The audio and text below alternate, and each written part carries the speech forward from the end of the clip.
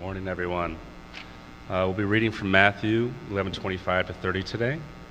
At that time, Jesus declared, "I thank you, Father, Lord of heaven and earth, that you have hidden these things from the wise and understanding and revealed them to the little children. Yes, Father, for such was your gracious will. All things have been handed over to me by my Father, and no one knows the Son except the Father. No one knows the Father except the Son, and anyone to whom the Son chooses to reveal him. Come to me, all who labor and are heavy laden, and I will give you the rest. Take my yoke upon you and learn from me, for I am gentle and lowly in heart, and you will find rest for your souls. For my yoke is easy and my burden is light." This is the word of God. You may be seated. Thanks, Miles.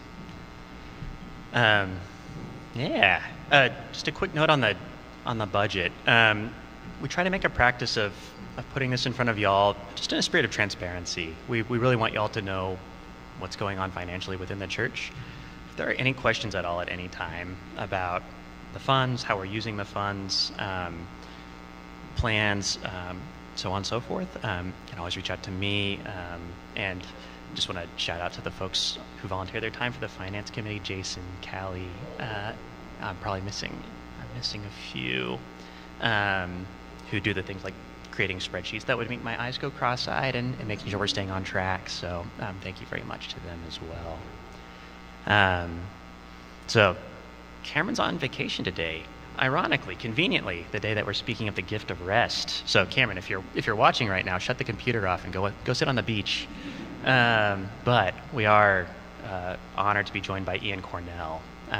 Ean is a Door of Hope OG since the beginning, right, Ean? He kind of inadvertently, accidentally started a house church that ended up getting folded back into Door of Hope and has now been on staff at Door of Hope Southeast for 2 years. 2 years now. And we're just incredibly excited and blessed to have Ean here to this morning to share his heart with us. So, Ean, without further ado, we'll do it. Yeah. Thank you, Alexander. Good morning, everybody. My name is Ean Cornell, one of the teaching pastors at Southeast, and long-time Door Hoper. It's actually, I got to just open up with it's an honor to be here. It's an honor to be sharing from this stage. Is this mic okay? The Britney Spears mics are always a little bit swirly. They turn on you when you need them the most. Been at Door of Hope since 2010. Been on staff for 2 years, preaching there at Southeast, and it's really cool to be here. This is kind of full circle. I went to this church for years. A friend and I actually replaced these windows above the doors years ago. Wesley and I used to live together. Josh Wilder and I used to live together. Ben Schultz and I used to live together. So this is just a really cool, full circle moment to be here with y'all. I am so tempted to tell the wedding suit story, but I'll leave. It's a very long story, but I really accidentally wore Ben Schultz's wedding suit to a wedding. I danced, I ate, I had some wine. I didn't get a drop of ketchup or vino or nothing on it. I went to an after party with some friends, and Ben was there playing ping pong, and he said, "Is that my suit?" And I said, "No, man, I found it in the old closet at the house. It's pretty nice, huh? It fits great." He's like, "I'm getting married in that in a week." I booked it home, put it back, did the walk of shame. It is proof that Ben has been born again of God the Spirit, because he didn't murder me, and we continued to be friends after that. There's so much more to it than that. I'm so tempted to go further, but we're still friends, all is well. So it's really great to be here. This is really an honor. So with that, this text, I was just singing Cameron's praises because apparently he has a reputation for being one who doesn't rest well.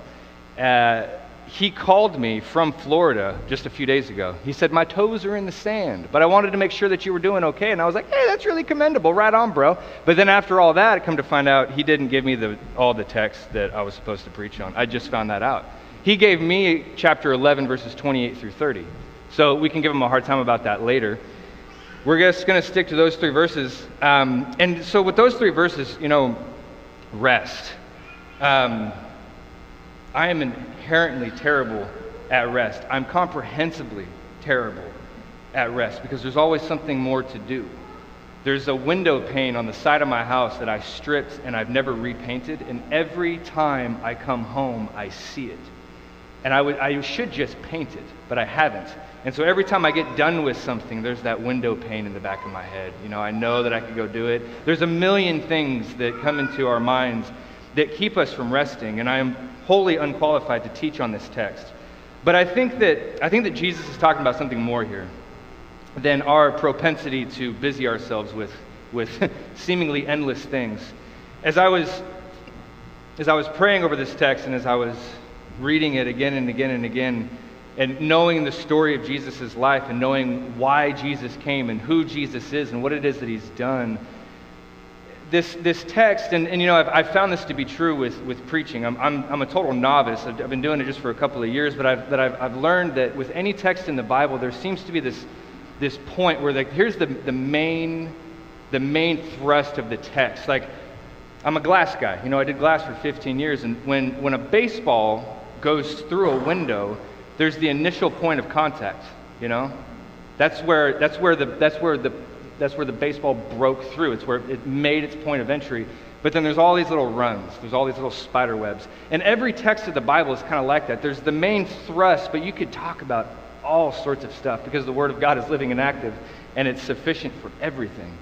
And so as I was considering that, and I was considering this text, what Jesus, I think, is speaking to here, I think that he's saying a lot. I think that you could preach on just these 3 verses, 28, 29, and 30, for a month at least, just to get started.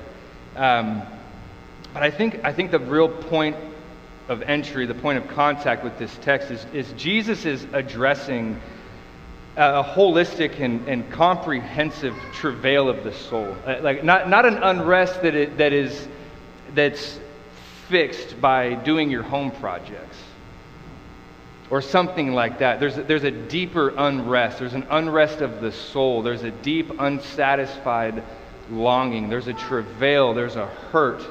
There's a hole that exists. There's an absence that exists. And I think that this is what Jesus is talking about. I think this is what he's referring to. He says, "Come to me, all who are weary and heavy laden," or maybe your text says, "who are labor and heavy laden, and I will give you rest."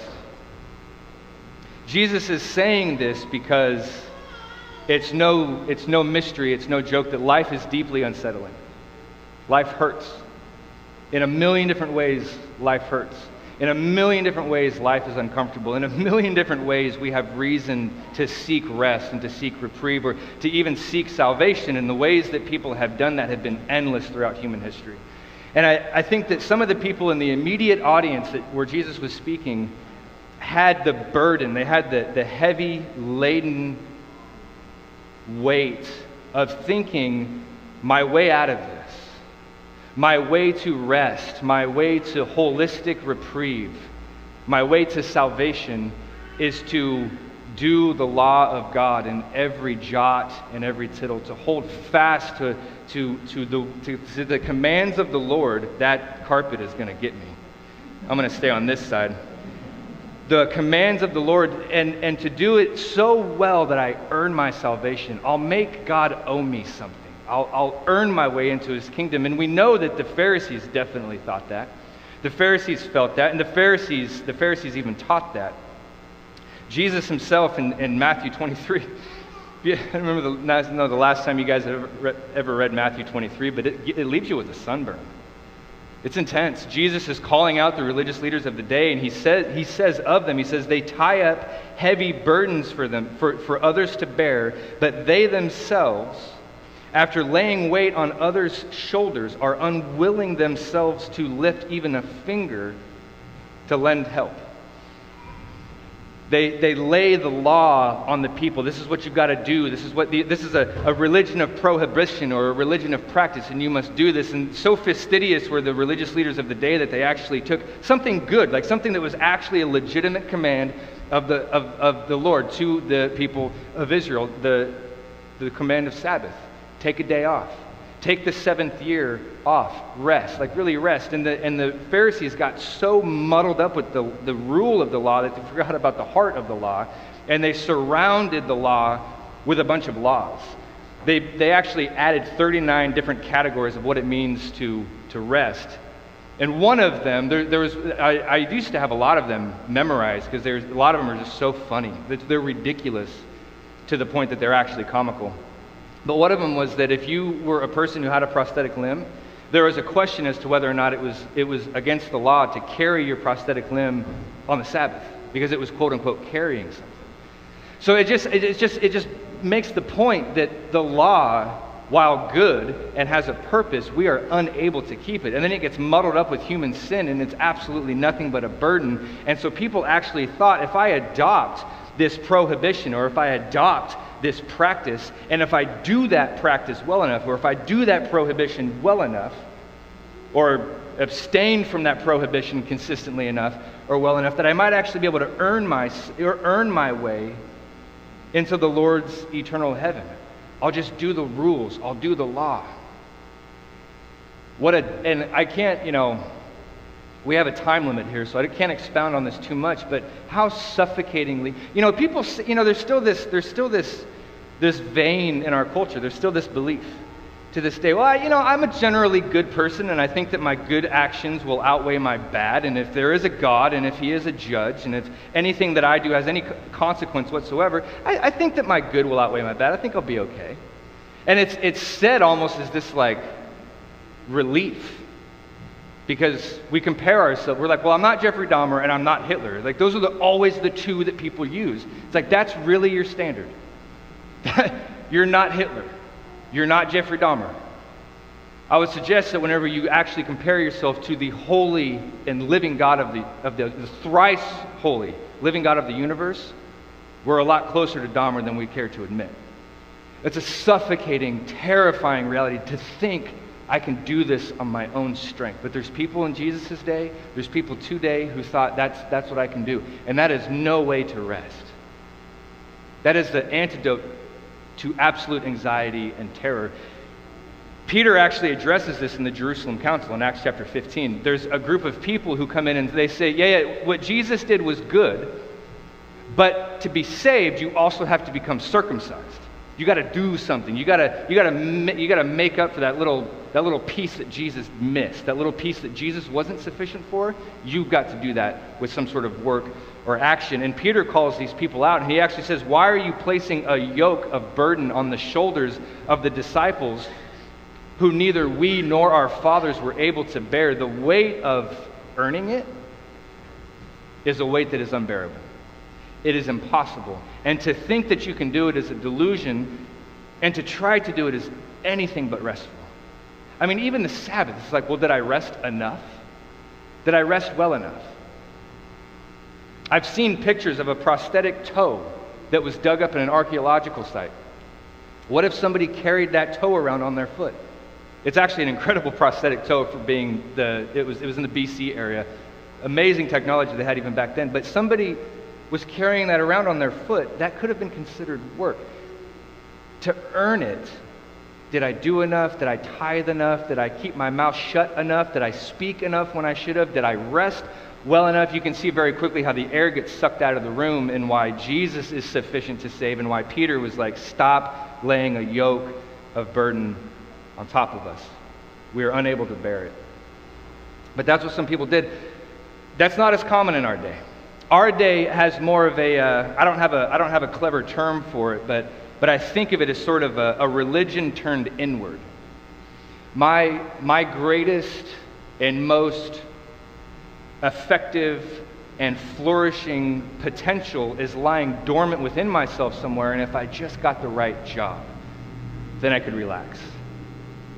If I just got that gold record or the platinum record, or if I just got the record deal, or if I just got into that relationship, or if I could just get out of this country and move to that country and be under that style of government, or even if I could just move to another city, the quote-unquote right city. Then whenever I got that, achieved that, had that, whatever that thing is, then I can rest, I can breathe deep. Then I'm okay. That's more our culture. That's more Western, especially Pacific Northwest. That's what we think.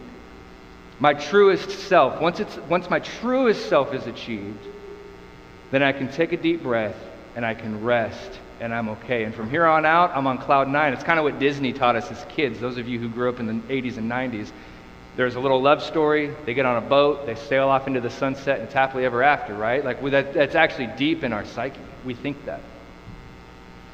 I'm going to earn it by religious practice, or I'm going to achieve it by throwing off religion and tradition in general. I'm going to find my truest self, and then I can rest, and then I can breathe deep. We tend to think that I'm okay in the chaos, because life is very chaotic, but I'll be okay in the chaos so long as I have this. We need something over us. We need protection. We need achievement. We need our name on a plaque, or we need a title with a PhD, or screaming fans by the thousands. We need something. And then we think, I'll be okay. I'm okay in the chaos if I have this. And you cannot rest until you find it. You know, I mean, the guys, Ben and Wesley and Josh Wilder, I mean, those guys, you know, one of the most amazing and awkward things about being a pastor in the city where I grew up is that there are so many people here who know my problems. There are people here who have driven me home when I was too drunk to drive. They saw the mess and the mayhem that I was making out of my life. And I can tell you today that the reason why I was making such a mess and so much mayhem out of my life is because I was not resting. I was anxious, I was bitter, I was cynical, I was looking for something. And for me specifically, it was a new city, a new girlfriend, and the right job. If I had those things, I would be okay. If I had those things, then me and God would be okay. We'd be all right. I could be okay with God so long as He provided my demands. And my demands were these very specific corporeal and terrestrial circumstances. And I could not rest until I had them, and it ate me alive. And I gave myself to alcohol and to drugs for years because I was unrestful, because I needed circumstances. And there's no guarantee. It's the problem with the world, is there's no guarantee. As talented, as young, as bright and educated as you might be, there's no guarantee that those circumstances are ever going to manifest for you. I know people who are some of the most talented musicians that I've ever known. And it seems like, I mean, even like way better than the guys and gals who are, you know, like Billie Eilish famous. And they can't get an audience. It's just there's just this weird thing about the world. And we think I can rest when this thing happens, but there's no guarantee that this thing's going to happen. And so we have to take our eyes away from our circumstances. Jesus says, so this is what I mean, Jesus is speaking to something that's deep, deeper than the window that's not painted yet, deeper than that. He's speaking to a deep travail in the human soul, and he says that he is the one who can give rest to that travail. He is the one who can settle the waters. He says, I will give rest. Come to me, all who are weary and heavy laden, and I will give you rest.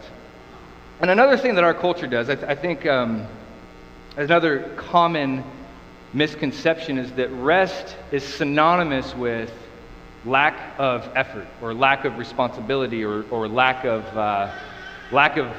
movement, lack of work, lack of labor.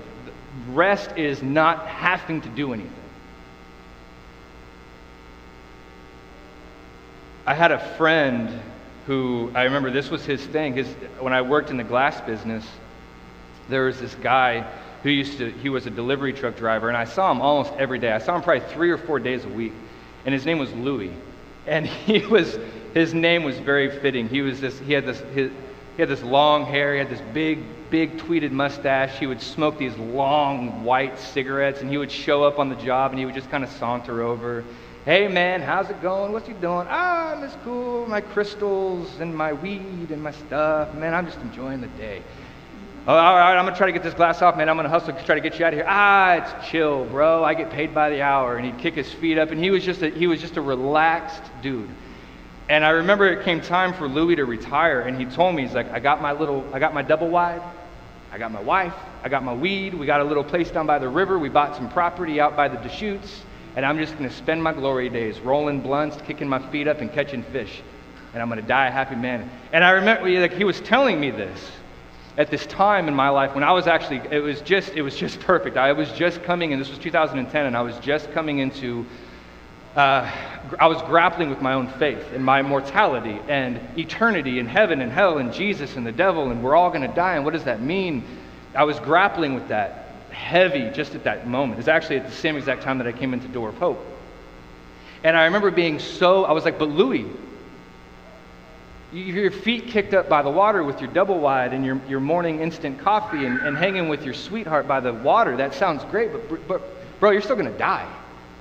That doesn't disrupt your peace by the river.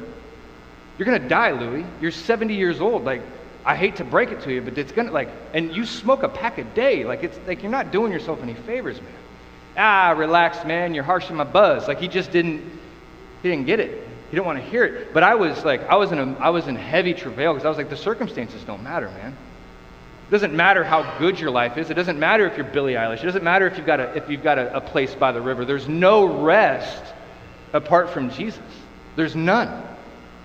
There's no real rest apart from Jesus. You can be in the most chaotic environment imaginable, like Peter and Paul, and be at complete rest. Or you can be in the most sustained and comfortable and promising of circumstances with health and with wealth and be completely disturbed and at unrest. And I think that the celebrities of our day prove that to us. Jesus speaks of this specifically in Luke chapter 12. I want to read some verses to you. Jesus told a parable. He says there was a rich man whose land was very productive. And he began reasoning to himself, saying, what shall I do since I have no place to store my crops? And he said, this is what I'll do. I'll tear down my barns and I'll build bigger ones. And there I will store my grain and my goods. And then I will say to my soul, here it is, verse 19, Luke 12:19. Here's the mistake we make. I will say to my soul, soul, you have many goods laid up for many years to come, so take your ease. Rest. You got stuff. Eat, drink, and be merry.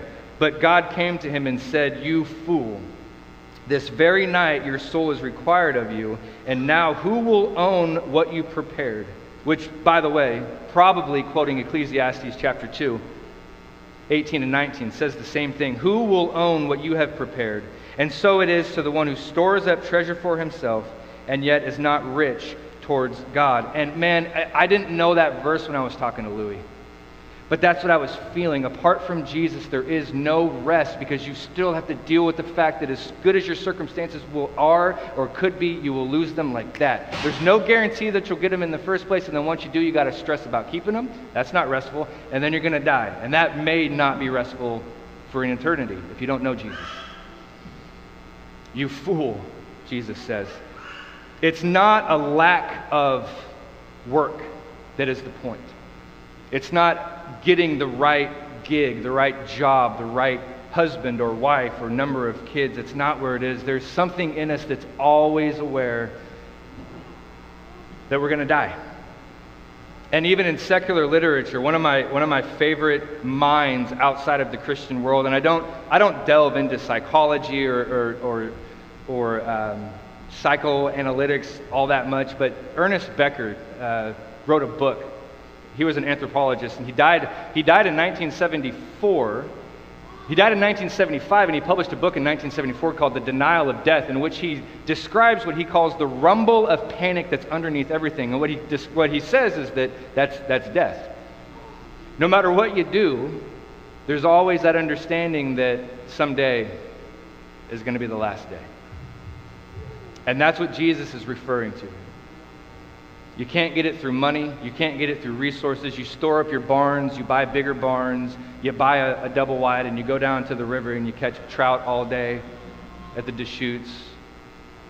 Jesus is speaking to something that goes beyond that and goes deeper than that. And without him, there is no rest at all. There's maybe the deception or the illusion of rest, but that's all it is. because there is no rest in anyone except Jesus Christ. Jesus says, I will give you rest. Now that doesn't mean not working. We're going to talk about in a minute what that does mean, but it actually means to work, because then he says, I will give you rest, verse 29, so take my yoke upon you and learn from me, for I am gentle and humble in heart, and you will find rest for your souls. To yoke up to Jesus is to come to him. Come to me, all who are weary, take my yoke upon you. That means a lot. There's a lot in there. But the foundation of it is believe in Jesus Christ and you will be saved. And then you yoke up to him. The yokes were designed, and I know you guys have heard Jesus was a carpenter, and the likelihood that he made yokes is really high. He probably made yokes. And a yoke was designed, it was custom fitted for each animal. And there was actually people that wore yokes. People would put their water buckets on a yoke over their shoulders to disperse the weight. Animals would go 2 by 2 in a yoke so that they would work together. It would disperse the load. And the yoke was designed specifically to make the work easier by placing the weight on your shoulders, yes, but designed in such a way that it didn't cut into the animal's skin. It didn't cause blisters. It didn't cause any irritating rubbing. It was work, but it was work at ease. We still labor as Christians. There's nothing that Christians get out of. We do everything that everybody else does. We have to pay our bills. We have to raise our kids. We have to do relationship maintenance and yard maintenance and flat tires and stuck in traffic and kidney stones and ulcers and headaches and migraines. We have to do everything that the world does. We have to deal with all the same stuff that the world does. Who we work for is different. And who's working with us is different. And then on top of just the daily grind of being a human, right? Just the mortal coil of life. We have the Great Commission. Go and make disciples. Love your enemies. Pray for those who persecute you. Pray for those who curse you and say all sorts of evil things against you on my account. Rejoice and be glad, for great is your reward in heaven. We're called to even a higher standard than your typical cat around the block, you know? The work does not stop. But the motivation for the work is entirely different. We're not working because we need to earn God's favor. We're not working because we need to get a place at the table. We're not working so that he finally goes, okay, grasshopper, that's enough. You've gotten it. We're motivated by love. We're motivated by gratitude. We're motivated by a victory that is already ours and is given to us as a gift in Jesus, by Jesus. Romans 8:16, that the Spirit testifies with our spirit that we are sons and daughters of God. And if we're sons and daughters of God, we're heirs of God, co-heirs with Christ. We have eternity guaranteed. We're not working from a place of, well, I hope this really works out so I can get my double wide by the river. We're working with the absolute promise. What does 1 Peter say? That there is an inheritance for us, guaranteed inheritance that is imperishable, undefiled, and unfading, with each other and with Jesus forever. Promised. Ephesians 1:14, the Holy Spirit is the down payment, or the guarantee, depending on your translation, of our inheritance until we take possession of it. We don't work for that. That's a gift. It's given. And then that love and that affection and that motivation is a pretty good energy to keep us obedient and to keep us working alongside Jesus. We yoke up with him. You got your arms over the yoke and you look over and you have Jesus there. He's with you. He's in you by the power of his Spirit. The work does not stop.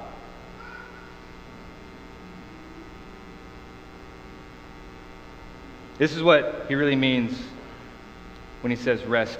Come to me, all who are weary and heavy laden. I will give you rest. Take my yoke upon you. I am gentle, humble in heart, and you will find rest for your souls. And there it is. That's a profound statement. You will find rest not from having to paint the window pane and having to teach your kid how to not chew on the coffee table, and which is what we're in the middle of right now.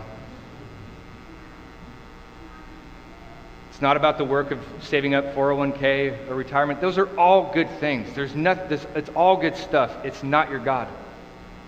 It's gone the minute you are. Those are good things. Jesus is talking about a holistic and a comprehensive unsettling in your soul. He's there to put rest to that. Have you ever felt that? An ache in your soul? It's the rest that we lost when Eden was interrupted by sin. Sin is what brought separation from God, and from that comes all suffering and all atrophy and all decay and all manipulation and lying and death. It comes from sin. That is what interrupts our rest, our communion with the living God. Eden was disrupted. Our rest was taken away. Sin entered the picture. And Jesus lifted the heaviest load. Work, yes, we will. We will work. We will labor. Our motivation is different. Our boss is different. Well, I mean, ultimately, he's our boss whether we know it or not, right? But we sync up with him. And Jesus did all the heavy lifting when he took that cross to Calvary. That's what we couldn't do. That's what we could never do. And he did it for us. He accomplished for us what we could never accomplish in ourselves. 2 Corinthians 5:21. I mean, here is the gospel. He who knew no sin became sin so that. Why did Jesus do that? Why did the God who holds the sun up in the sky and the earth on its tilt, and gravity and capillary action and evaporation and rainfall and clouds, all the crazy stuff that the world spins every single day and it works perfectly. That God, why did he become sin? Why would he do that? He who knew no sin became sin so that we might become the righteousness of God. Amen. Good grief. There's some rest. That thing that we're striving for, that we're travailing for, it's done. Jesus did it. He carried the heaviest load when he went to the cross, and he continues to work in us through his abiding Spirit. God the Spirit, come and indwelling inside of us. Philippians 2:12, work out your salvation with fear and trembling, for it is God who works in you both to will and to work for his good pleasure. We work, and yet he works in us. It's a wild mystery. But our motivation staying the same, the affection for Jesus remaining, a love for him, a desire to serve him and not self, to serve him and not the flesh. That battle, that Galatians 5:17, man, Galatians 5:17 is my life verse, because it says, even though you're a Christian, even though you've been born again, your heart is still going to tell you all sorts of dirty deeds to do for dirt cheap. And you have to fight that. And that fight is proof of God the Spirit being alive inside of you. But man, I don't think that there's an honest Christian in this room who's been saved for more than a week who can't say that it's hard work. But the continuing, what's that Eugene Peterson book, A Long Obedience in a Single Direction or something like that? It's the long haul, and it is hard. And Jesus works in us and through us to take even the difficulties, even the bad stuff, even the ugly stuff, even the stuff that hurts you so bad that all you have to turn to is the Psalms, right? That's what those are all about.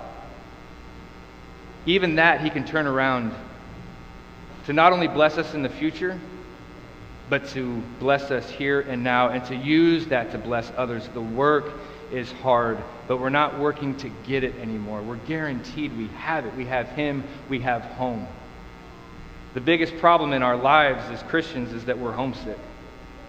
And we're on our way. And the work along the way is heavy. But we're yoked with Jesus. He is the exact presence that is our peace. Remember in Acts 3, Peter's preaching, and he says, repent of your sins, and be baptized, and turn to the Lord so that times of refreshing may come from the presence of the Lord. That's the key. There it is. From the presence of the Lord. He is with you. He is in you. He is for you. Even the things that hurt, he is redeeming. Revelation 21 describes heaven as a place where there's no more death, no more crying, no more mourning, no more tears, for the former things have passed away. That's a promise. And so come what may. You know, Jesus in the boat, right? Come what may. A storm on the ocean. Matthew chapter 8. Jesus is asleep in the middle of a storm on the water. His boys are freaking out, and Jesus is asleep. Not because his conditions were not good. And his conditions were actually far, far worse than anybody possibly imagined, because he was also heading towards the cross. And he knew it. And he's asleep. Because even in that trouble, even in that travail, even in that place that is scary, he trusted in the Father that much. Oh, Jesus, I want that. I want that. speaking about the work and speaking about what inevitably comes with work, which is typically anxiety and pain and disappointment, loss, sadness. All of these things are intertwined with the curse of the ground and sin and all of that. And talking about it as a pastor, one of the sides of the coin is to tell people Jesus is working this for your good. 2 Corinthians, that little house church that Alexander mentioned, our key verse while it lasted was while that little group lasted. The verse that we landed on, we actually had these little coffee mugs made, and we put the verse on the side. It was 2 Corinthians 4:16 and following. It says that this light and momentary afflictions actually preparing for you a weight of glory beyond all comprehension, which means that every hurt, every suffering, every insomnia, every stubbed toe, every loss of a parent or of a child, every illness, every disease is being woven together by the good physician to be an eternity that is beyond all of the wildest thing that you can imagine. So Paul says, stop looking at what is seen, start looking at what is unseen. What is seen is temporary, what is unseen is eternal. That's one side of the coin that can be helpful. People sometimes hear that and they say, yes and amen, this hurts, but I trust Jesus in the midst of it, and something really, really great is going to come out of it, either here, right now, or definitely in the future heaven forever. The other side of that coin is to sometimes just tell people it's okay to hurt. You don't need an answer. You don't need to be told to do better or to read more, or have more faith, or read more of your Bible. I mean, sure, keep doing those things. But sometimes you just need to be a shoulder for someone to cry on and tell them you're yoked with Jesus. He hates that you're hurting. Look at him in John 11. He's about to raise Lazarus from the dead, and he knows it, and he's crying because our death, our sickness, our sin, our lack of faith, our disturbances disturb him because he's a father. Maybe you just need to hear that today. He's yoked up with you. He's with you. And he's crying with you. And maybe you need to hear he's crying with you and he's working. He's not scared. He feels you. That's what the Psalms are all about. Depression, anxiety, hurt, anger, doubt, in the form of prayer and written. He knows us. He wants to hear from us. He's with you and he's working. And you know, I saw this very poignantly because, you know, you might be in the middle of something right now that I don't understand, and I wouldn't get it even if you told me, because our hearts are just that deep, you know. Even the Spirit of God has to intercede with groaning too deep for words, because we sometimes don't even know how to express what it is that we're feeling in this work called life. And if you're in the middle of it right now, hear that, and also remember who's looking out for you. We put our hope of rest, our hope of peace, our hope of quiet and reprieve in these things. You know, once I get that job, or I get that girlfriend, or I get rid of this illness, once I get better, once I feel good, once my children get out of this weird rebellious stage that they're in, whatever the thing might be, then I can breathe. Then the weight comes off and I can rest. That may never happen, guys. And my burden this morning, and I think that what Jesus is saying in this text is, even still, he gives you rest. You might be on a storm in a boat. You might be dying of cancer. And I saw this firsthand. What it is that's protecting you, what it is that you're under, what it is that, well, once I get this thing, I feel safe. And I'm not immune to it. I've got a wonderful wife. I've got this cutest little baby girl on all the planet. I was just telling Josh, she's, I think, auditioning for a Screamo ska band, and she practices between 1 and 3 a.m. She just, and it's awful. Oh, and it's so great. And I know it. I know it's good. I know these are the golden years. That could go away. I know it could. I know the sense of protection because, well, I've got my family, so I'm good. Well, I watched my dad, some of you know this, I watched my dad lose everything that he had to give him some sense of rest. My dad was eaten away by cancer an inch at a time, and he passed away almost 2 years ago, and I watched him die completely at rest because he knew who was looking over him. And there's this story about Jesus. You know, when I'm feeling the burn about something, I think of the story about Jesus. It's in John chapter 18, but it goes back, and I'll close out with this story about Jesus. It's in John 18, but it starts in John 6. Jesus is on the Golan Heights, the eastern shores of the Sea of Galilee, and it's his famous miracle where he fed 5,000 men plus women and children. You're looking at, scholars put the number about 20,000 people, and he turns a kid's sack lunch into a buffet for 20,000 people, and they're so hyped. I mean, this was before Costco, this was before freezers, this was before preservatives. Like, these people had to work hard for their food every single day, and this Jewish carpenter comes out of the hills of Galilee and just can make bread miraculously. I'll follow that guy anywhere. But there's a lesson there. That's John 6. I don't want to go too far into it, but Jesus leaves. They say this is the prophet. They identify Jesus properly from Deuteronomy, the prophet that's greater than Moses. They say this is him. And it says that they were going to force him to become king, but he dips. He goes up into the hills and he hides. And so they scramble around looking for him. And then there's the famous story of Jesus walking on the water in the middle of the night, going back to Capernaum to get away from the people and to hook the homies up on the boat with a lesson in faith. He leaves, though. All the people, 20,000 people. Have you ever been in a room or in a stadium or on a hillside where 20,000 people are like, this is the man? I haven't. It never will happen. I mean, talk about being tempted in every way that we are, and Jesus left. He didn't want to have anything to do with it. That's a cool story. There's a lot there. It's even compounded when you consider John 18. It's the last night of Jesus' life with his disciples before the crucifixion. He has told them that one of them are going to betray him. Judas leaves, and Jesus doesn't hide. He doesn't go away. He goes to the Garden of Gethsemane. And it says that was a common place where they would gather. Judas knew where to find him. Jesus didn't hide. Judas goes to the temple. Most scholars and commentators put the number at about 900 between the Roman soldiers and the temple police, because Jesus has a price on his head at this point. And they go up to the mountain, and they crawl up the side of it, the mountain, or to the Garden of Gethsemane. And then, no doubt, it's the middle of the night. They have torches. Jesus can see them coming, and he doesn't hide. He doesn't run. They want to force him to become king. They had the wrong idea about king, and he leaves. They're coming up to kill him, and he stays put. And then it gets even more intense because they actually get to the garden, and the disciples are standing here, and the 800 and 900 soldiers and temple police are standing here. And it says in John 18:4 that Jesus, knowing everything that was going to come upon him, stepped forward. He filled that gap in, the gap between the soldiers and his followers. Jesus stepped forward. That's my boss. That's my king. That guy. That's my God. If he says jump, I say how high. That makes me worship him. And he said to them, whom do you seek?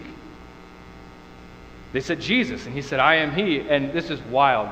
This isn't really necessary for this morning, but it is crazy that 900 hardened battle veterans fall down just at a word. It's like, are you sure you want to do this? Okay. 900 temple police and Roman soldiers fall to the ground. Jesus just saying, I am he. And then he says, if you're looking for me, then let these men go. That is what he does. That is who was looking over my dad. That is who is looking over you. He stepped in the gap. He who knew no sin became sin, so that you might become the righteousness of God. Come to me, all who are weary. Put my yoke upon you. You will have rest for your souls forever. A heart rest, an eternal rest, a guaranteed rest, come what may. Roman soldiers, temple police, storms on the ocean, I don't know. My dad dying of cancer. Thing is, man, I watched my dad worship as he died. Our outer person is wasting away. Our inner person is being renewed day by day. And my dad knew that. And I watched him die with a twinkle in his eye because he knew, I'm out of here. I'm going home. I'll see you there. It was amazing to watch what the Lord did to him as he passed. And so I just share that because what is it that you think is protecting you? Insurance? 401k? Retirement? The hope that I'm going to be in the double wide with a blunt by the river like Louis. Louis, I hope Louis shows up someday. I don't know where he is. And go to the Deschutes River and look for a double wide, I guess. Jesus, that one who steps between. When it was against him, whenever he knew that they were coming to kill him, he stepped in the gap for us. He who knew no sin became sin. Take his yoke upon you, and you will have rest for your souls, no matter what happens in your circumstances. He's that good. Amen? Amen. Let's bow in prayer.